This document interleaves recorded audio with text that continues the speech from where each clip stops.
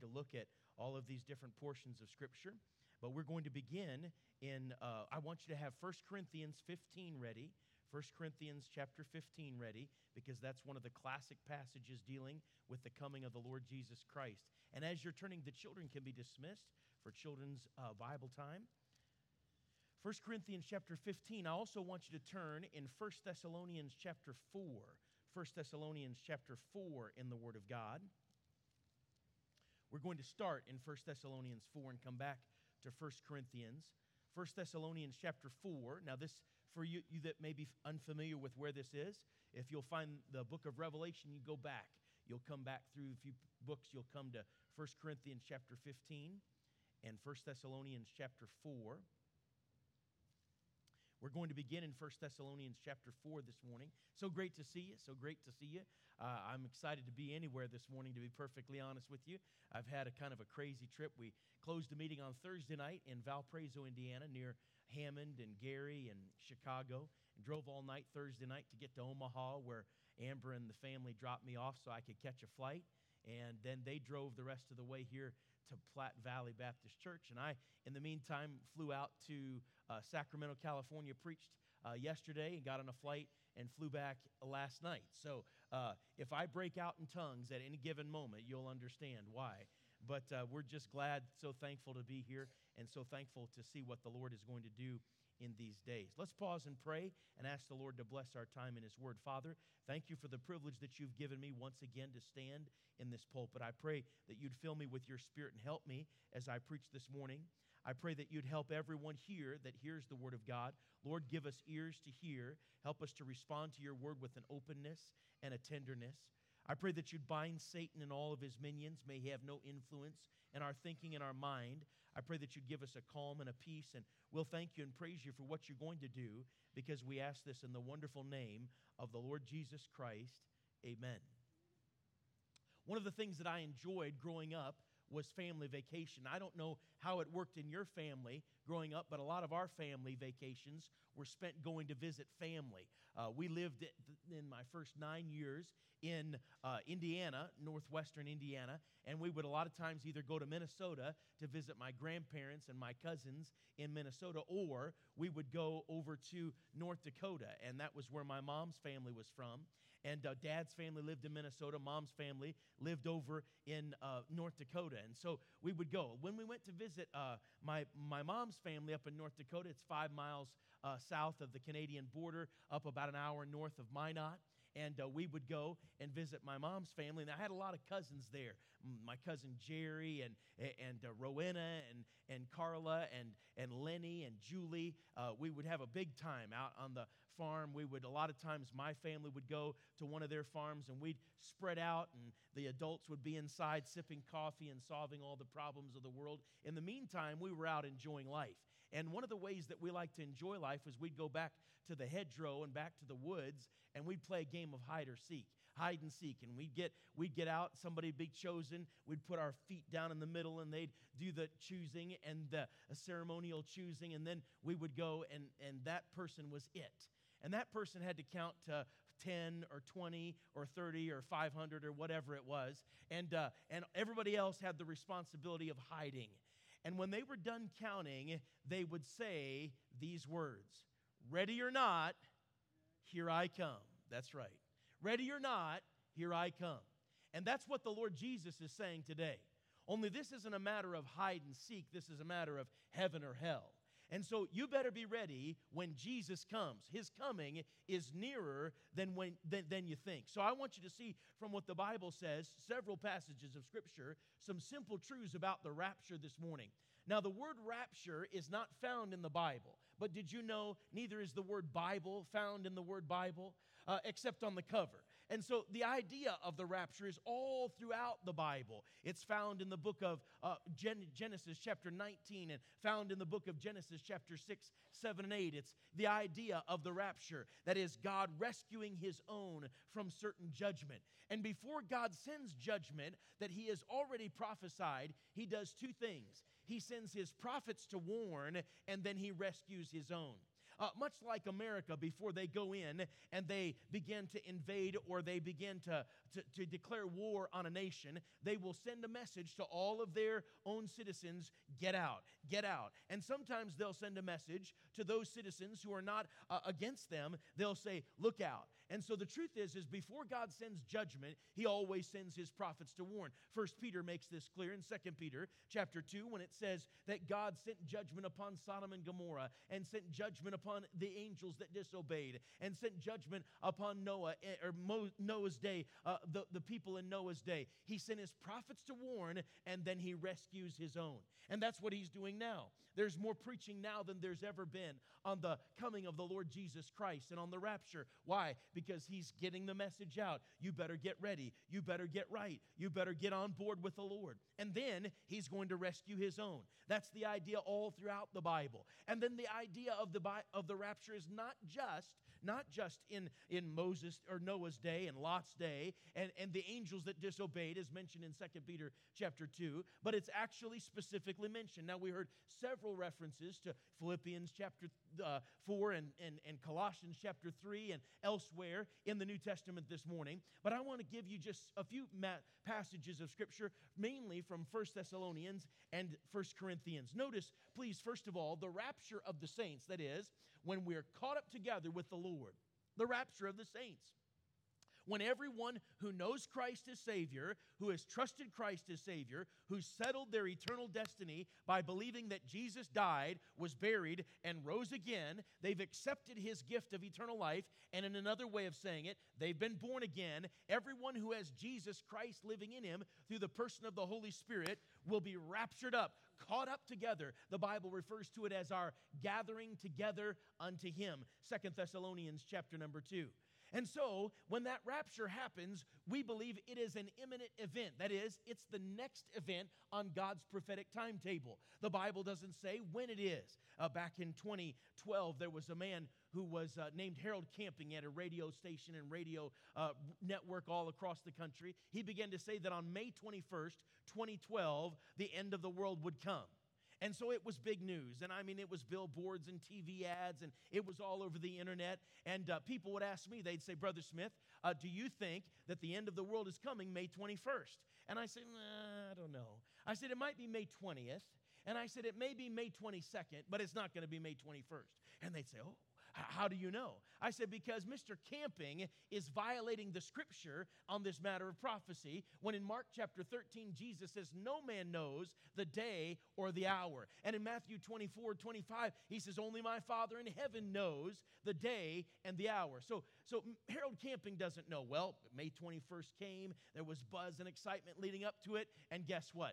The end of the world didn't come. No, it didn't come. And guess after that, Harold Camping said, I think I miscalculated. No.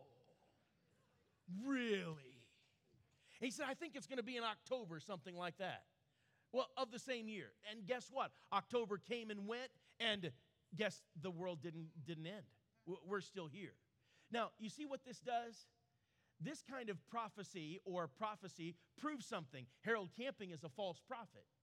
Because the Bible makes plain that if you make a prophecy and you say, thus saith the Lord, and it doesn't come to pass, that no one should ever listen to you again.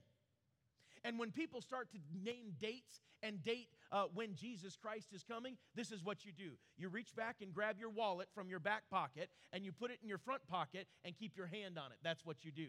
Because you know instantly they're a con man. And they don't know, either they're ignorant about the Bible or they're purposely deceiving.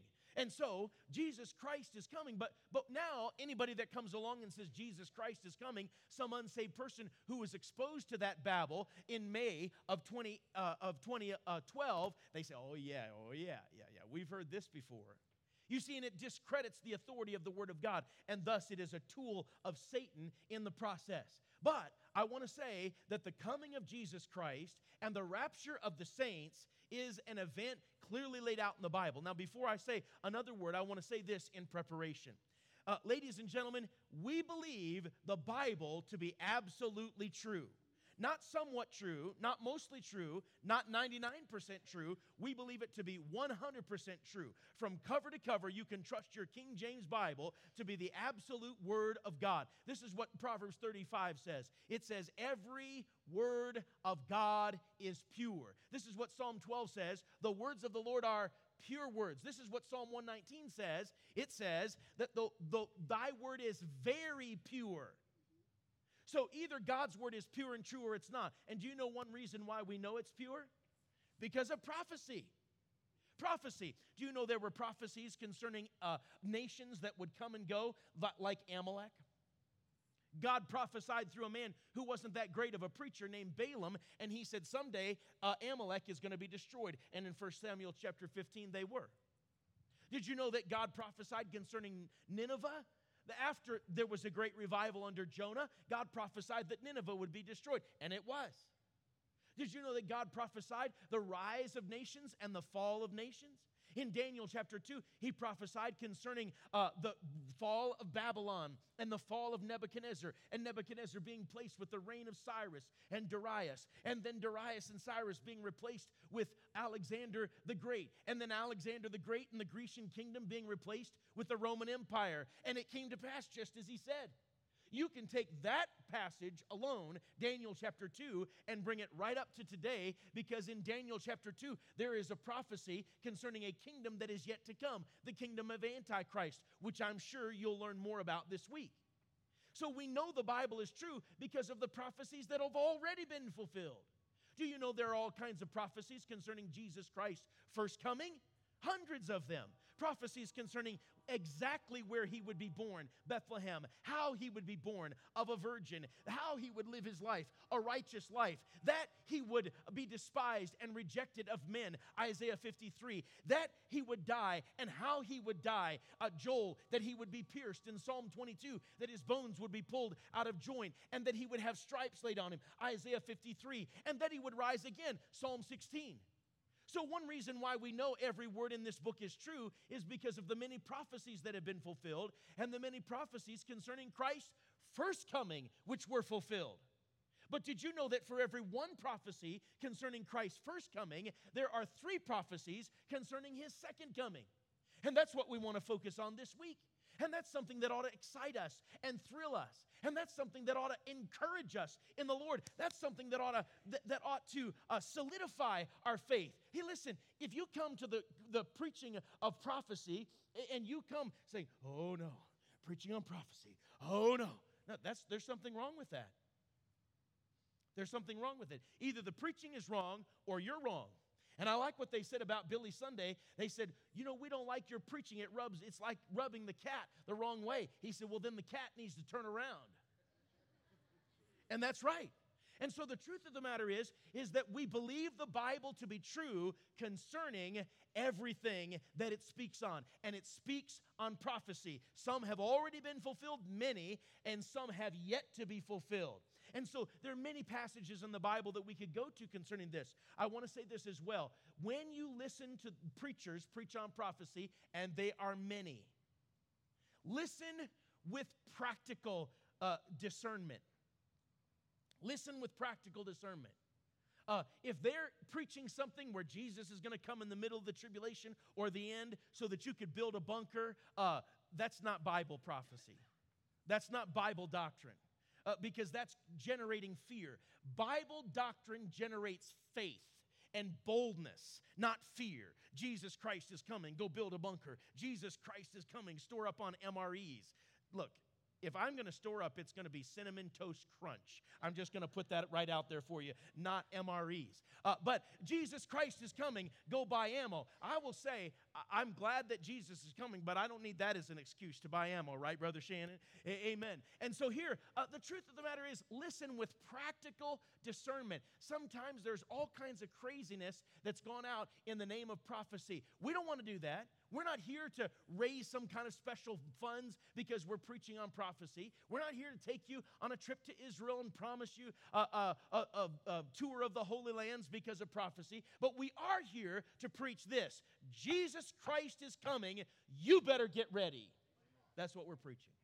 And so I want to just show it to you from the Bible. Ready or not, here I come. Let's go. 1 Thessalonians chapter 4. I want you to notice, first of all, that the rapture of the saints, that is us being caught up to see Jesus coming, and the rapture of the saints is sure. It's a sure event. It's a sure event. Look at 1 Thessalonians chapter 5, would you? 1 Thessalonians chapter 5. Notice what the Bible says. But of the times and the seasons, brethren, ye have no need that I write unto you. Now, Paul was writing to these Thessalonians, where he had started a church. He'd been there 3 Sabbath days. That means either close to 3 weeks or close to 5 weeks, depending on. He was going from house to house preaching the gospel and going from any place he could, and people got saved. And to those people he writes in chapter 5 of 1 Thessalonians, of the times and seasons ye have no need that I write unto you. For yourselves know perfectly that the day of the Lord cometh as a thief in the night. That is, the beginning of the end, if you will. It comes as a thief in the night. For when they shall say peace and safety, then sudden destruction cometh upon them, as travail upon a woman with child, and they shall not escape. But ye, brethren, are not in darkness, that day should overtake you as a thief. And by the way, a woman bearing a child is very much a good analogy and metaphor of Jesus Christ coming again. When it talks about the blessed hope, that word hope isn't, I hope that the Broncos win. It's not that. It's, I'm expecting a baby, and soon that baby is coming. It's a matter of time before that baby comes. When a woman bears a child that she's been carrying for 9 months, she's not surprised like a thief in the night. She's expecting it. And ladies and gentlemen, when Jesus Christ comes and raptures his saints, they're going to be expecting it. I've been more excited about Jesus coming and the rapture of the saints in the last 3 years than I've been in my whole ministry. And I've preached this everywhere I go, but I'm so excited. This is a thing that brings great thrill and excitement to God's people. Verse 4, he says, but ye, brethren, are not in darkness, that day should overtake you as a thief.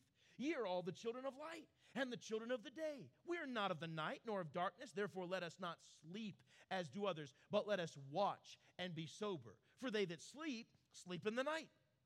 And they that be drunken are drunken in the night. But let us, who are of the day, that is, those of us who are saved, be sober, putting on the breastplate of faith and love, and for an helmet the hope of salvation. In other words, get your armor on and get in the battle, and get ready. For God hath not appointed us to wrath, but to obtain salvation through our Lord Jesus Christ, who died for us, that whether we wake or sleep, we should live together with him. Wherefore comfort yourselves together and edify one another, even as also ye do. Do you see what he said in verse 9? God hath not appointed us to wrath.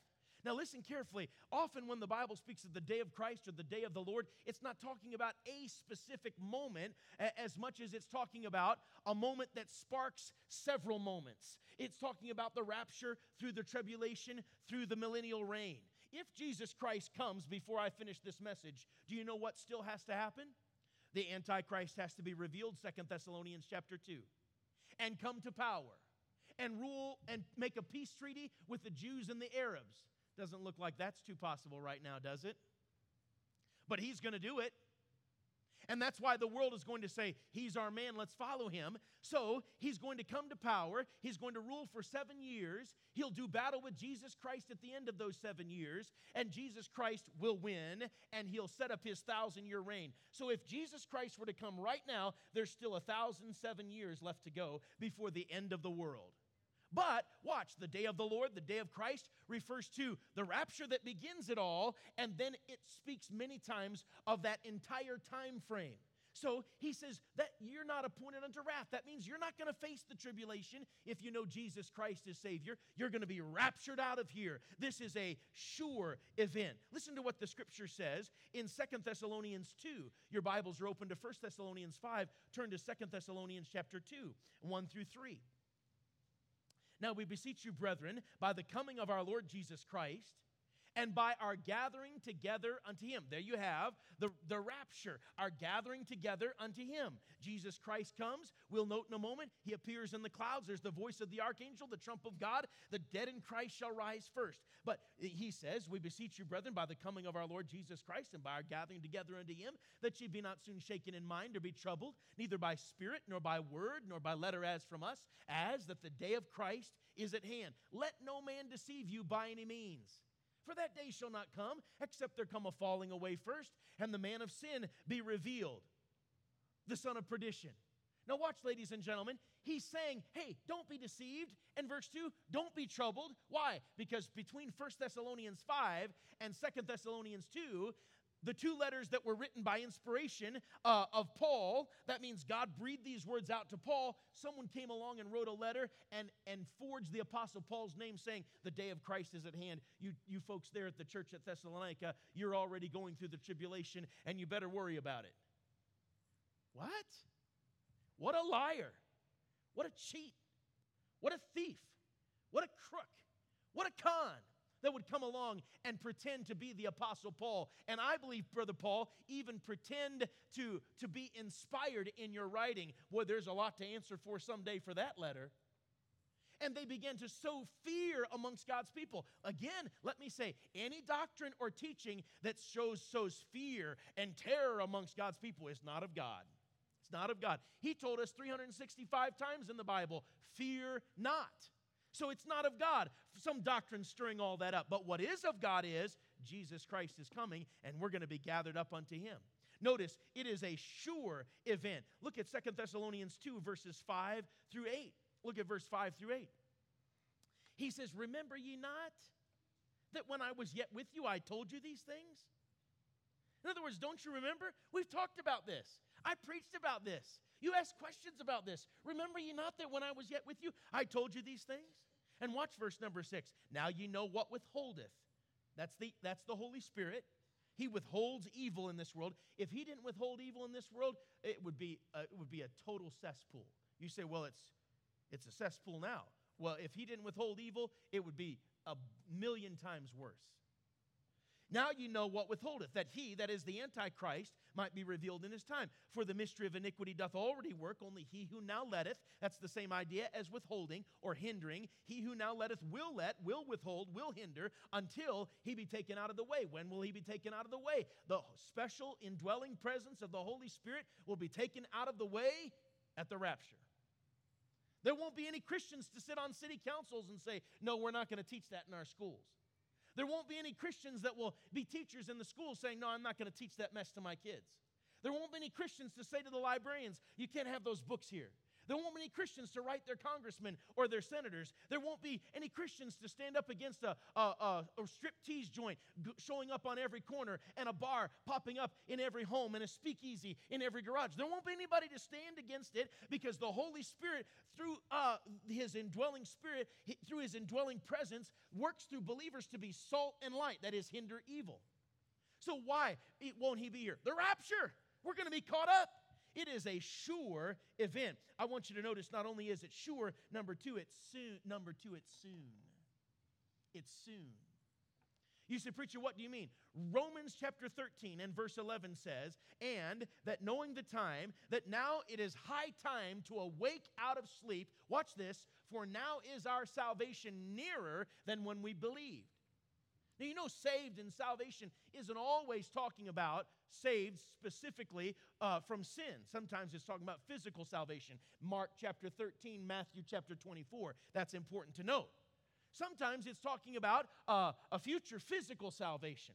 We have been saved as believers. We are being saved. That is, we're being sanctified and growing. And someday we'll be completely saved. You say, preacher, what do you mean? All right, if you're saved, do you still struggle with sin? Do you still think thoughts that you sometimes shouldn't think? I do. Do you still say words that sometimes you shouldn't say? I do. I wish I could say I didn't, but I do. Do you still sometimes do things that you shouldn't do? I do. Now, we don't have to, and God's given us the victory, and he bought our victory on the cross, just like he bought our salvation, so you can do right, and you should do right, and in the power of Christ, you ought to do right. But watch me now. Sometimes we still struggle with sin, but when we see Jesus, we'll be like him, for we'll see him as he is, and we won't ever struggle at all, ever again, for any reason. Now watch, I want you to see this. His coming is soon. And in Romans 13:11, he says, now is our salvation nearer than when we believed. Paul said that to the Romans just a few years after Jesus had gone to the glory. We're 2,000 years removed. How much nearer is our salvation than when we first believed? I'm closer to heaven now than when I trusted Christ 45 years ago. Hey, you're closer to Jesus now and his return than when you trusted Christ a year ago or 6 months ago or 10 years ago or 50 years ago. Our salvation is nearer than when we first believed. Listen to the scripture. His coming is sure. His coming is soon. The rapture of the saints is sure. It's soon. 1 Thessalonians 4. Would you turn back to 1 Thessalonians chapter 4?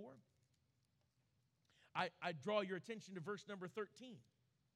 This is one of the classic passages dealing with the coming of the Lord Jesus Christ. He says in verse 13, "But I would not have you to be ignorant, brethren, concerning them which are asleep, that ye sorrow not, even as others which have no hope. For if we believe that Jesus died and rose again," do we believe that? Well, I got 3 of you. Now, I just want to go on record and say nobody's allowed to go to sleep. Yeah, I'm a little sleep deprived this morning, so if I didn't get my sleep, you can't get yours right now, okay? You can sleep this afternoon. But watch now. He says, if we believe that Jesus died and rose again, there's a premise. We believe that. If we believe that Jesus died and rose again, verse 14, even so them also which sleep in Jesus, that is those who have died trusting Christ, will God bring with him. He's going to resurrect them someday. For this we say unto you by the word of the Lord, that we which are alive and remain unto the coming of the Lord shall not prevent them which are asleep. For the Lord himself shall descend from heaven with a shout, with the voice of the archangel, and with the trump of God, and the dead in Christ shall rise first. Then we which are alive and remain shall be caught up together with them in the clouds to meet the Lord in the air, and so shall we ever be with the Lord. Wherefore comfort one another with these words. This is what the Bible's saying. The Bible is saying that his coming is soon. Hey, I would not have you to be ignorant. Hey, his coming is near. Hey, 1 Thessalonians chapter 4, he's saying you better get ready and you better be watchful, because Jesus is going to appear in the clouds. He's going to appear with the voice of the archangel and the trump of God. Those that have died trusting Christ are going to be resurrected first, and we're going to follow. His coming is soon. His coming is sure. Number 1, his coming is soon. Number 2, I want you to notice his coming is sudden. Would you turn back to 1 Corinthians 15 where we first started? 1 Corinthians 15. In 1 Corinthians 15, again, you have the gospel, the death and resurrection of Jesus Christ, and then you have the rapture. The whole passage, the whole chapter is talking about the resurrection. The resurrection of Jesus, then the resurrection of the saints. Notice verse 52, 1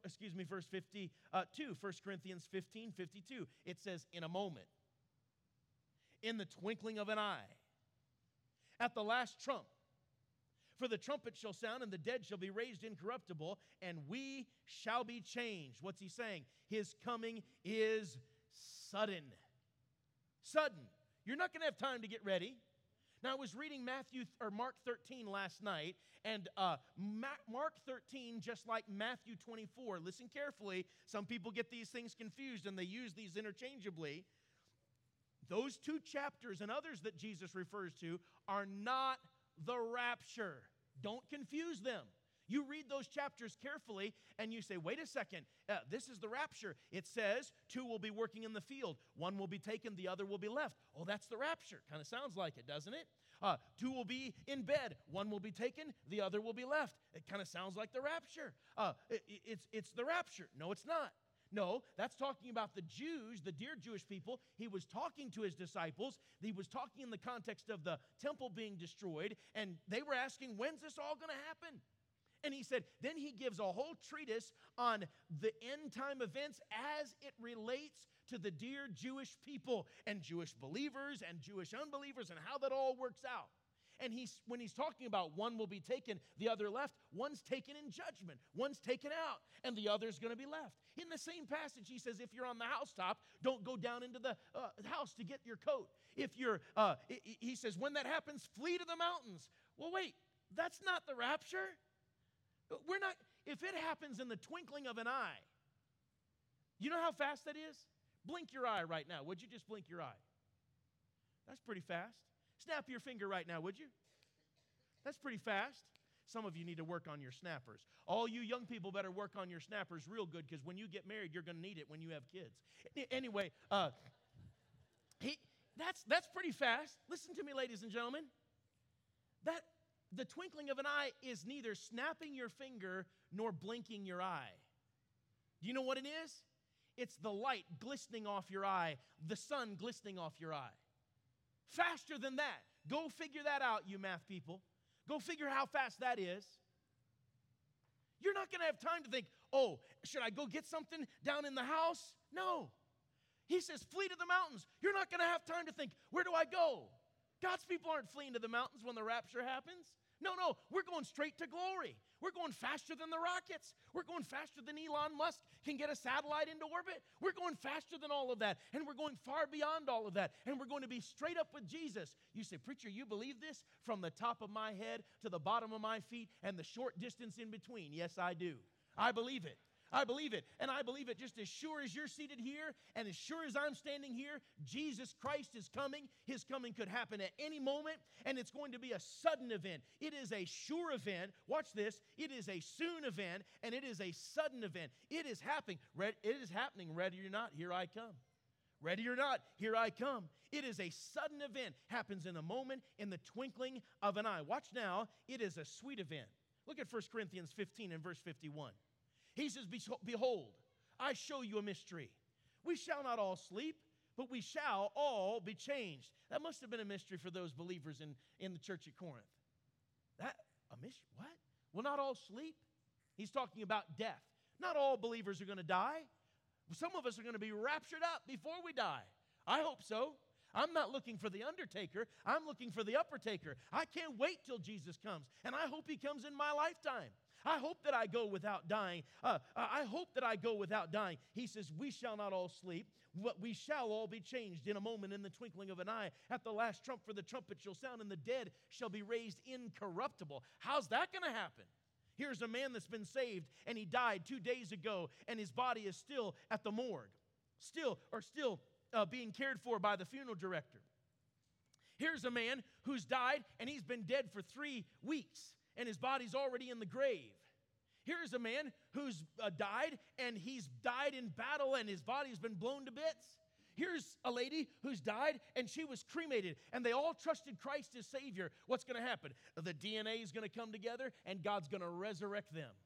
Resurrect them, just like his resurrection power raised the widow's son in 1 Kings chapter 18, just like in 17, just like Elijah's dead body when it was touched by the dead man, all of a sudden that dead man raised, just like Jesus raised the woman's son at Nain, just like he raised Lazarus from the dead. The DNA all comes together. No, just like he raised Jairus' daughter, all of it comes together. All life now is infused, and he raises up. He says, the dead in Christ shall rise, and the scripture says that this corruptible must put on incorruption, and this mortal shall have put on immortality. He's saying the dead shall be raised incorruptible. That means those that have died trusting Christ, they're going to be raised, and they'll have a brand new body. Then he says, so when this corruptible shall have put on incorruption, and this mortal shall have put on immortality, then shall be brought to pass the saying that is written, death is swallowed up in victory. O death, where is thy sting? O grave, where is thy victory? The sting of death is sin, and the strength of sin is the law. But thanks be unto God, which giveth us the victory through our Lord Jesus Christ. Do you know, this takes the sting out of death. Jesus took the stinger out of death when he died on the cross and took death upon himself. He tasted death for every man. He accomplished death. He conquered death, the Bible says. And so he took the stinger out of death so that when death comes to those of us who are believers, we sorrow not even as others which have no hope. How many of you have ever been to a funeral that is a funeral either of or those that are burying him or those that are buried are not saved? How many of you have ever been? Don't raise your hand, but you've been to a funeral like that. You know what there is not? There is not hope. No hope. I remember the first funeral I went to. Most of my family have trusted Christ on both my mom's side and dad's side. In fact, I can't think of anybody that I know of specifically that has not trusted Christ in our family, both going forward and looking back in at least a generation. So I remember the first funeral I went to of lost folks. It was another religion, and there was incense, and there was chanting, and there was weeping, and there was wailing, and there was crying, and there was heartache, and there was sorrow. But you know what there wasn't? There was not hope. I want to say, if you die without Jesus Christ, there is no hope after that. No hope. That's why this church exists, to be a light and a beacon of hope in this county. That's why you as a Christian exist, to be a light and beacon of hope, to point people to Jesus. Somebody says, you Christians believe in hell? Yes, because the Bible teaches it. And what kind of Christian would we be if we didn't warn you of hell? What kind of Christian would we be if we didn't offer you hope? The fact that we're preaching about hell doesn't mean we're better than anybody else. It just means we've found hope in Jesus Christ, and we know we're not going because the Bible says, whosoever shall call upon the name of the Lord shall be saved, and we want everybody to have that same hope. We're trying to be selfless. We're trying to point people to Jesus. In fact, if we didn't preach on hell and we didn't warn, then you could have a case and point a finger at us and tell us we're no good, rotten scoundrels. But don't point a finger at us and tell us that we are no good, rotten scoundrels because we preach about hell. We're actually trying to warn you. My son and my wife and I, they were coming just into Colorado with the truck and trailer. They had just gotten into Colorado, and all of a sudden there was a car that was in their lane heading in the opposite direction right at them. This just happened just a day or two ago. And my wife started to say to my son who was driving, get over, slow down, get over. There were about 7 or 8 cars up ahead. What if my wife just said, oh, he'll make it? She'd be no kind of a mama.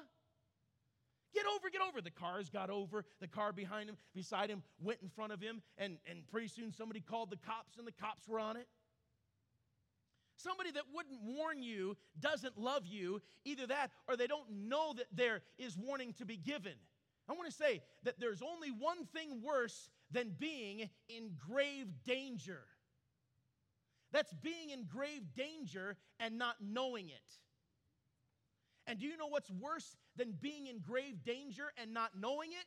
Someone who knows about the grave danger and doesn't warn you. So don't get mad at a preacher for pointing to the fact that Jesus Christ is coming. And if you are left behind, you're going to be in a bad way. But those of us who have trusted Christ, we got hope.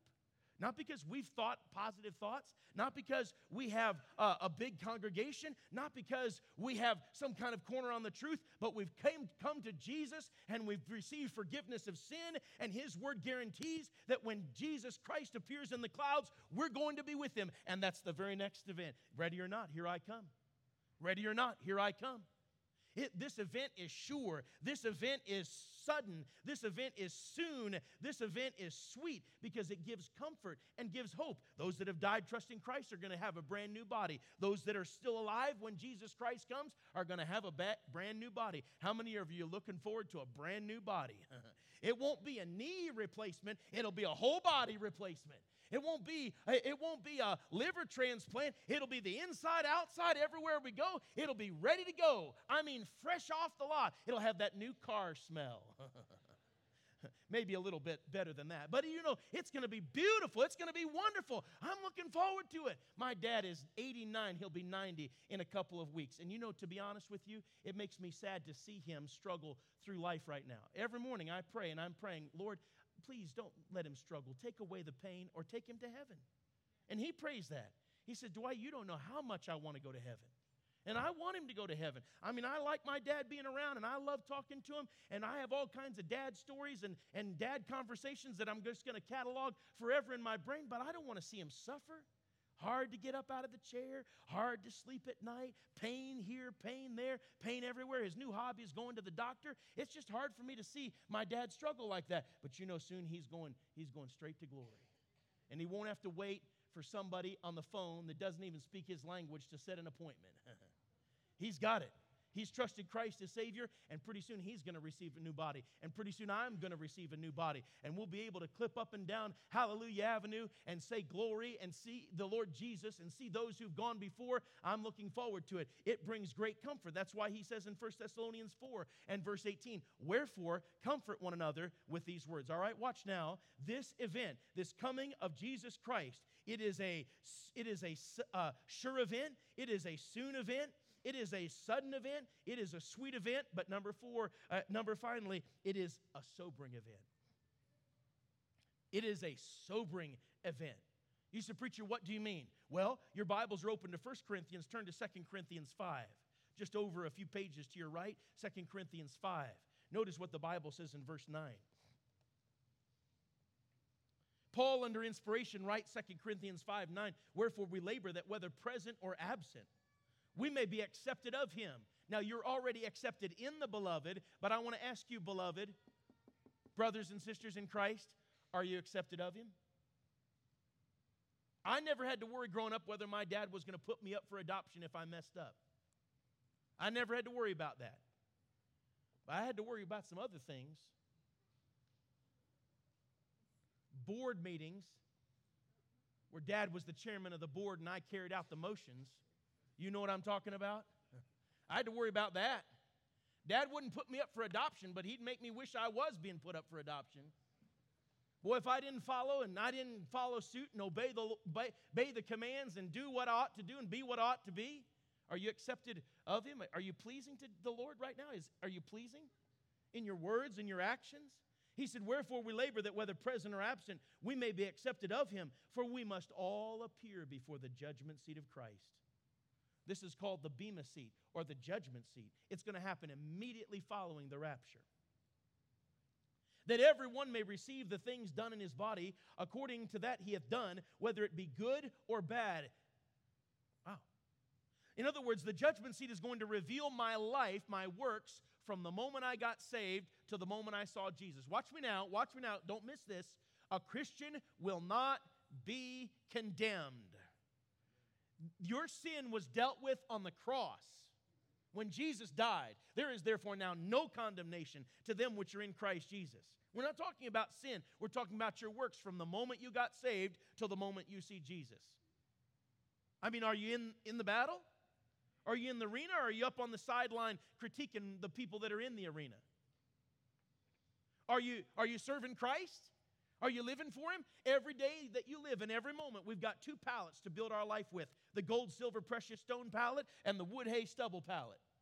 And either I'm building with gold, silver, precious stones, doing what I do for Jesus Christ and in the power of the Holy Spirit, or I'm building with wood, hay, stubble pallet, doing what I do for myself or in the power of myself. Either one, it's wood, hay, stubble, and it will be burned up on that day. How is it? I think sometimes, Pastor, people think that the judgment seat of Christ is just going to be like the award ceremony after a church picnic. And these guys won the potato race, and these guys won the three-legged race, and some gets a blue ribbon, some get a red ribbon, and some get a white ribbon. It's not going to be that way. The Bible says in 1 Corinthians 3, those that don't live for Christ are going to suffer loss. They're going to see what a waste their life was not living for Jesus and not living in the power of the Holy Spirit. He says, verse number 11, knowing therefore the terror of the Lord. That's not the terror of the Lord in hell. That's the terror of the Lord at the judgment. It was a fearful thing to stand at the bema seat in Paul's day, and he likened it to standing at the judgment seat. Therefore, knowing for the terror of the Lord, we persuade men, but we are made manifest unto God, and I trust also are made manifest to your consciences. Wow.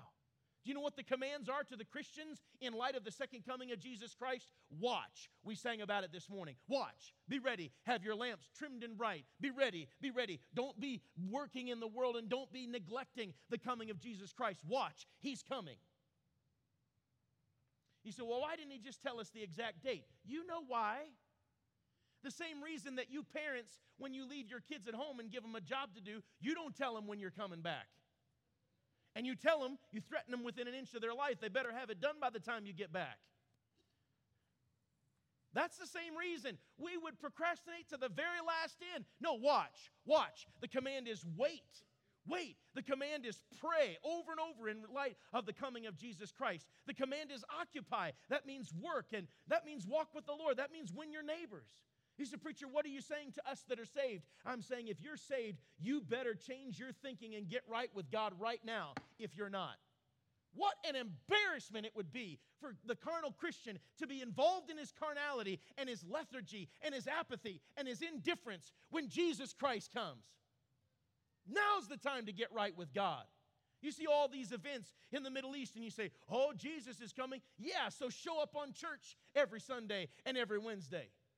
Yeah, he is coming. So you better be careful how you talk to your spouse and not treat them like the dirt on the floor. Yes, Jesus Christ is coming. So you better not backtalk your parents and act as though they're just your slave. Yes, Jesus Christ is coming, so you better open your Bible more than just twice a year. Yes, Jesus Christ is coming. You better bend your knees in prayer and try to get some answers in prayer laid up in store. Yes, Jesus is coming, so you better try to win your neighbors to Jesus. You see, His coming is certain, and His coming is sobering. Sobering. Whatever you do for Jesus, this is another message to the Christian. Whatever you do for Jesus, you better do it right now. Some of you have been thinking about it. I'll live for Jesus someday. When I get around to it, you forget the round to it. Better get to it right now. Right now. Quit talking about it and get on board. Quit talking about giving and give now. Quit talking about living and live now for Jesus Christ. I want to say something else to those that are saved. If there's someone you're seeking to win to Christ, you better win them now. Plead with them. Plead with them earnestly. Plead with them gently. Plead with them at coffee. Plead with them on the street corner. Plead with them in the break room. Plead with them in your house. Plead with them on the streets. Plead with those you know. Plead with those that are perfect strangers. Plead with them. Do you know, I was at the airport the other day, and I have a whole pocket full of tracts, and I said, I need to give these tracts. But you know, even a preacher that's outgoing and usually doesn't know a stranger, sometimes feels hesitancy. And I would give a tract, and they're in a busy way. I better just let them go. Do you know what I'm going to do when I stand at Jesus' judgment seat? I'm going to say, I wish I'd have forgotten the foolish inhibition and given them a gospel tract. Hell and heaven are on the line, not hide and seek. Christian, we better get right with God. Hey, Jesus Christ is coming. You better get right with God and come to an old-fashioned altar when the preacher gives an altar call. Why wouldn't you? What are you waiting for? What are you afraid of? Why are you inhibited in your worship? I think of a preacher's wife that went to heaven a few years ago in North Carolina, Jenny Dietrich. Do you know what she said in the last 6 months of her life while she was struggling with cancer? She said, if I had to do it over again, I'd be less inhibited in my worship of Jesus. I think we're so worried about what the next guy thinks, how we worship Jesus. Well, when we get to heaven, all that's right out the window. And this is prep for then. So I want to say it's sobering for the believer because there's the judgment seat of Christ. But watch, it's sobering for the unbeliever. For the unbeliever. You say, what do you mean? Well, the unbeliever has got three things they can look forward to before hell. During the tribulation. You say, what are they? Number one, there's massive or mindless deception. Matthew 24:24, Jesus said, there shall arise false Christs and false prophets, and shall show great signs and wonders, insomuch that if it were possible, they shall deceive the very elect. Mind-numbing deception. You think that a politician is a liar now? Just wait till the Holy Spirit's influence is gone. And just wait till Antichrist comes to power. There are going to be bold-faced lies that most people would look at and say, well, I know that's not true on the face. And people will just say, that must be true. And they're going to follow it. Signs and wonders. The false prophet will come with all his false teaching. It will be mindless deception. And those that are here, if you don't trust Christ, you'll be deceived. You'll get the mark in your right hand and your forehead, and you'll worship the beast and the Antichrist, and you'll never have a chance to be saved. There will be major mindless deception. There will be major destruction. Revelation chapter 8. Just Revelation chapter 8. Go home this afternoon and read it. You know what happens? 1/3 of all the trees in the world are burned up. It'll make wildfires in Colorado and Montana look like child's play, like a birthday candle. 1/3 of all the trees are burned up. 1/3 of all the seas and oceans in the world turn to blood. 1/3 of all the sea life killed. Global warming, it's really going to happen. There's going to be major destruction.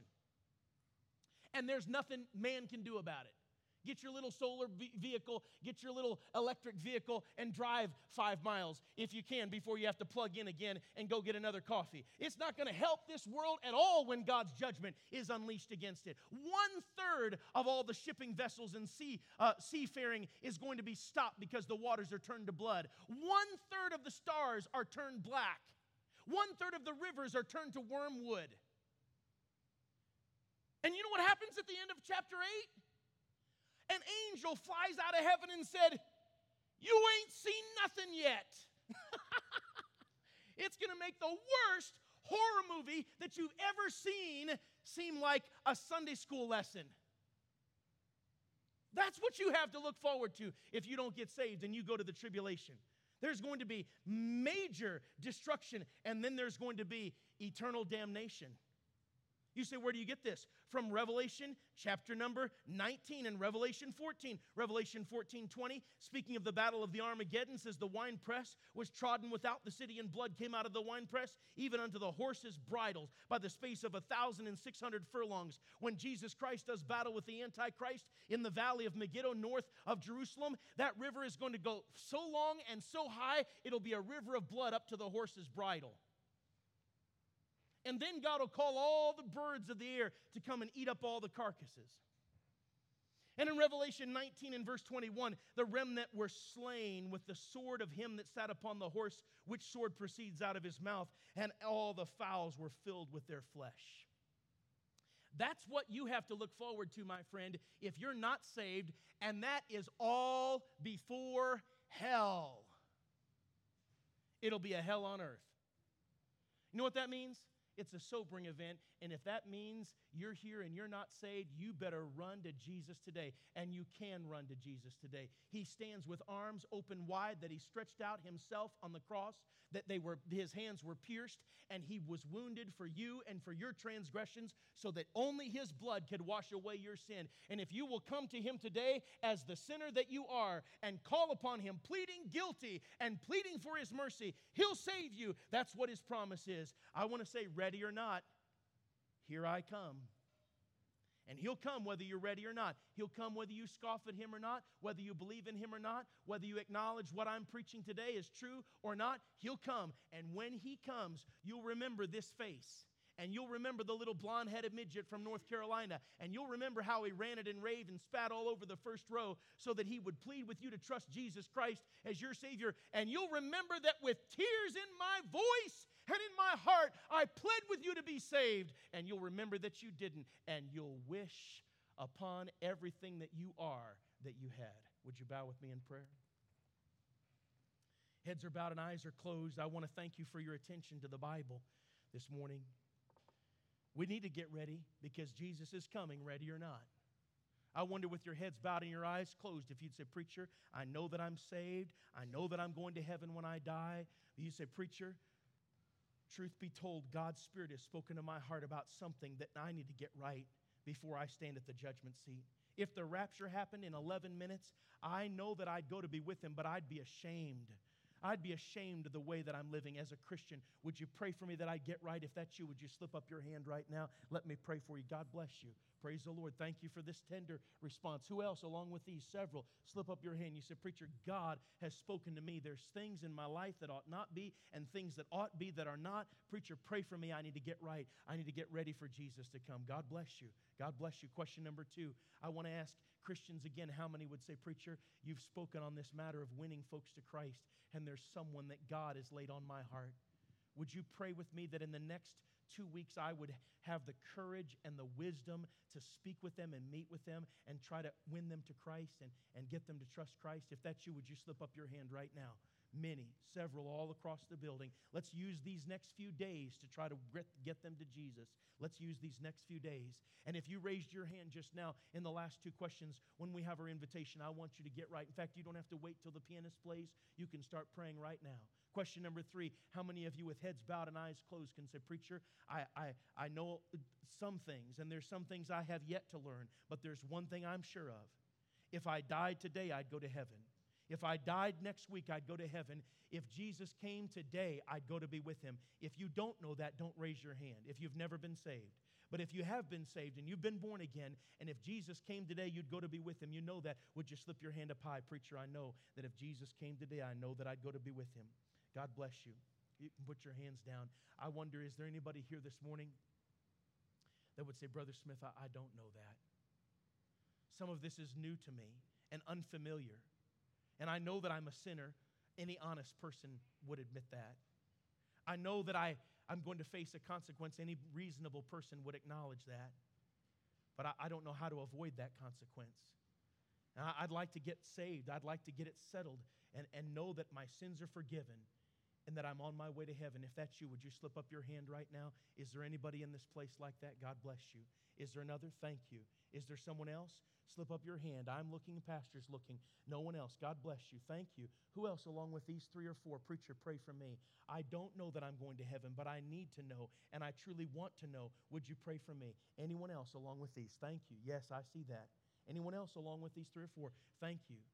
All right, now if you just raised your hand, heads are bowed, eyes are closed, I am alone looking. If you just raised your hand, would you lift your eyes and look at me, please, for just a moment? For just a moment. Did you mean that? How back here? Did you mean that? Over here on my left? Did you mean that? How about here? All right, now you can be saved right now. You can be saved right where you're at. Coming to Jesus is not a movement of your body. It is a movement of your heart. And Jesus says, him that cometh to me, I will in no wise cast out. And I want to say to you 4 or 5 that raised your hand just now, you can come to Jesus in your heart right there, and you can call upon the Lord. He'll save you. If you'll repent, that is, plead guilty of your sin, and then receive Jesus as your Savior, He'll save you. The Bible says, as many as received Him, to them gave He power to become the sons of God. And right there where you sit, if you want to be saved, you can bow your head and call upon the name of the Lord. And I would encourage you to do that. I'll word a prayer, nothing magical about the words, but if you'll pray this prayer in your own words to the Lord and cry out to the Lord saying, Lord, I'm a guilty sinner and I need a Savior and I want you to be my Savior, He'll save you right where you're at. You can pray something like this. Dear Lord Jesus, I know that I've sinned against you. Not once, but many times. And I don't deserve your love. I know that I'm a guilty sinner. And I need a Savior. And Lord Jesus, I want you to be my Savior. I believe you died and rose again to save me. And right now, I receive you into my heart. Wash away my sin. Give me eternal life and the home in heaven that you promised.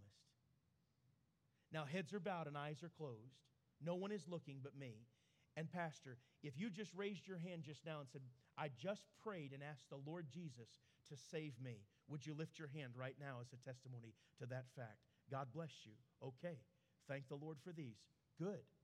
Now, I want to say to you, in a moment, we're going to stand.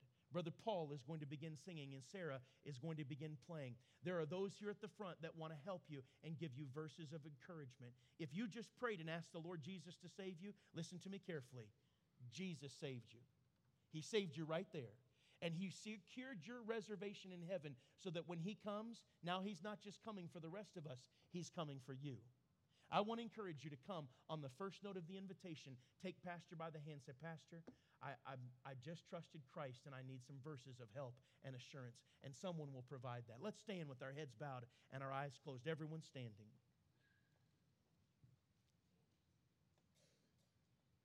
Father, thank you for these that have just by uplifted hand indicated that they've called upon the name of Christ. Oh, thank you, Lord. And I pray in Jesus' name that you would help them now in their newfound life. Help them to come and get some verses of help and assurance during this few brief verses of invitation. But Lord, I pray that they would get their word of God and begin to make it a regular part of their life. Thank you that 4 or 5 people, as far as I could tell, are no longer on their way to hell. They're on their way to heaven because they've called upon the name of Christ. And Lord Jesus, I pray that you'd give them courage to walk with you now, step by step. In Jesus' name, heads are bowed, eyes are closed. The pianist is softly playing, God speaking. As Brother Paul sings, you come right now. Don't wait. You come right now as he sings. Come right now. It may be at morn when the day is awaking.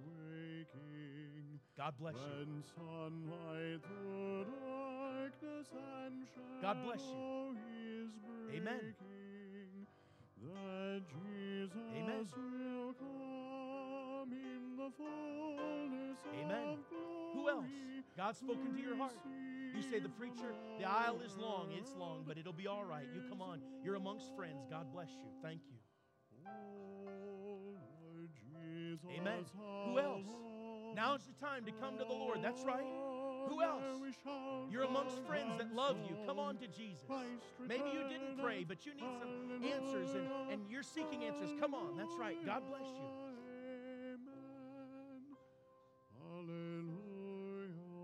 Amen. Christians, pray right now. God's speaking to hearts. This is going to be our last verse unless Pastor decides otherwise. Who else needs to come? You said, preacher, I just called upon the name of the Lord. You come on. Maybe you didn't call, but you need to call. Come on right now. That's right. Come on. We'll burst into light in the blaze of God bless you. Who else? Is there another? Is there another?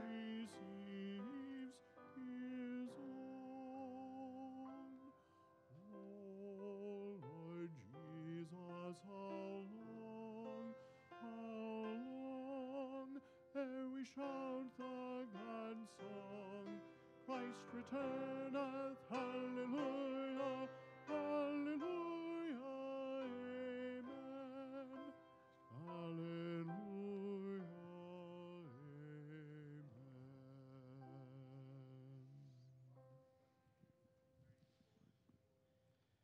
amen. We thank you, Lord, for your salvation that's freely given because of the price that was paid so dearly by our Savior. Thank you, Lord, for those that had questions and are settling that today. And Lord, I thank you for that. And I pray that you help us as believers to be serious about the life that we have and preparing for the day that our works will be judged by you. And so, Father, I pray you help us to be sober-minded in that and truly ready when that day comes. And if it be today, let us be found doing the work of the Lord today. Lord, we do love you. We thank you, Lord, for the challenge. And Lord, I just thank you even for what's going on in our world today, that it's just helping us to be focused on what truly is important. And I pray that you help us now as believers, cast off the junk that holds us down and let us not be inhibited by any of that, but tell others about the love of Christ and to be what you want us to be. Whatever needs to be done, I pray you do that in our hearts and our lives today and throughout the week. Thank you, Lord, for today. In Jesus' name we pray. Amen. I would like you to be seated just for a moment. We'll have the ushers grab the plates and come quickly. And thank you, Brother Dwight. What a challenging message. Brother Dwight, I just preached on Revelation chapter 8 last Sunday night. And that is one of the scariest chapters in all of the Bible, isn't it? For those that don't know Christ and for those that do, we just praise the Lord for his goodness and his grace and the salvation that he gives us. So I want to take an offering for the Crow family and the Smith family, and we'll do this each evening, so don't worry, you have plenty of time, and so just want to be a blessing to them. And my heart rejoices with those who are settling things today. And we are truly blessed to see that. So let's pray. And then as soon as I get done praying, we take the offering, and then I'll pray and ask the Lord's blessing on the food right now also. And then we'll have Tom here to give us instructions how to move all the chairs, get tables set up. And those that are, please, all of you stay if you can. I just ask that those from, actually from this first half back, grab your stuff and come on forward and have a seat and talk and fellowship until we can get everything moved around. And I know that want you to stay as long as you want to this afternoon and fellowship and enjoy the food, and we'll get tables set up and all of that. Bear with us, and just so glad each one of you are here. Father, we thank you again for today. Thank you for the Smiths and the Crows and the friendship, and thank you, Lord, for their lives being dedicated to you. And so, Lord, I pray that you take the offering that we have today to be a blessing and a help and meet the needs that they have. I pray that you bless the meal afterwards and the fellowship, Lord, how truly important it is, just the relationships with each other. And thank you, Lord, for each one who's here. And I pray that their hearts have been stirred and challenged today. I pray you guide and direct us now. In Jesus' name, amen.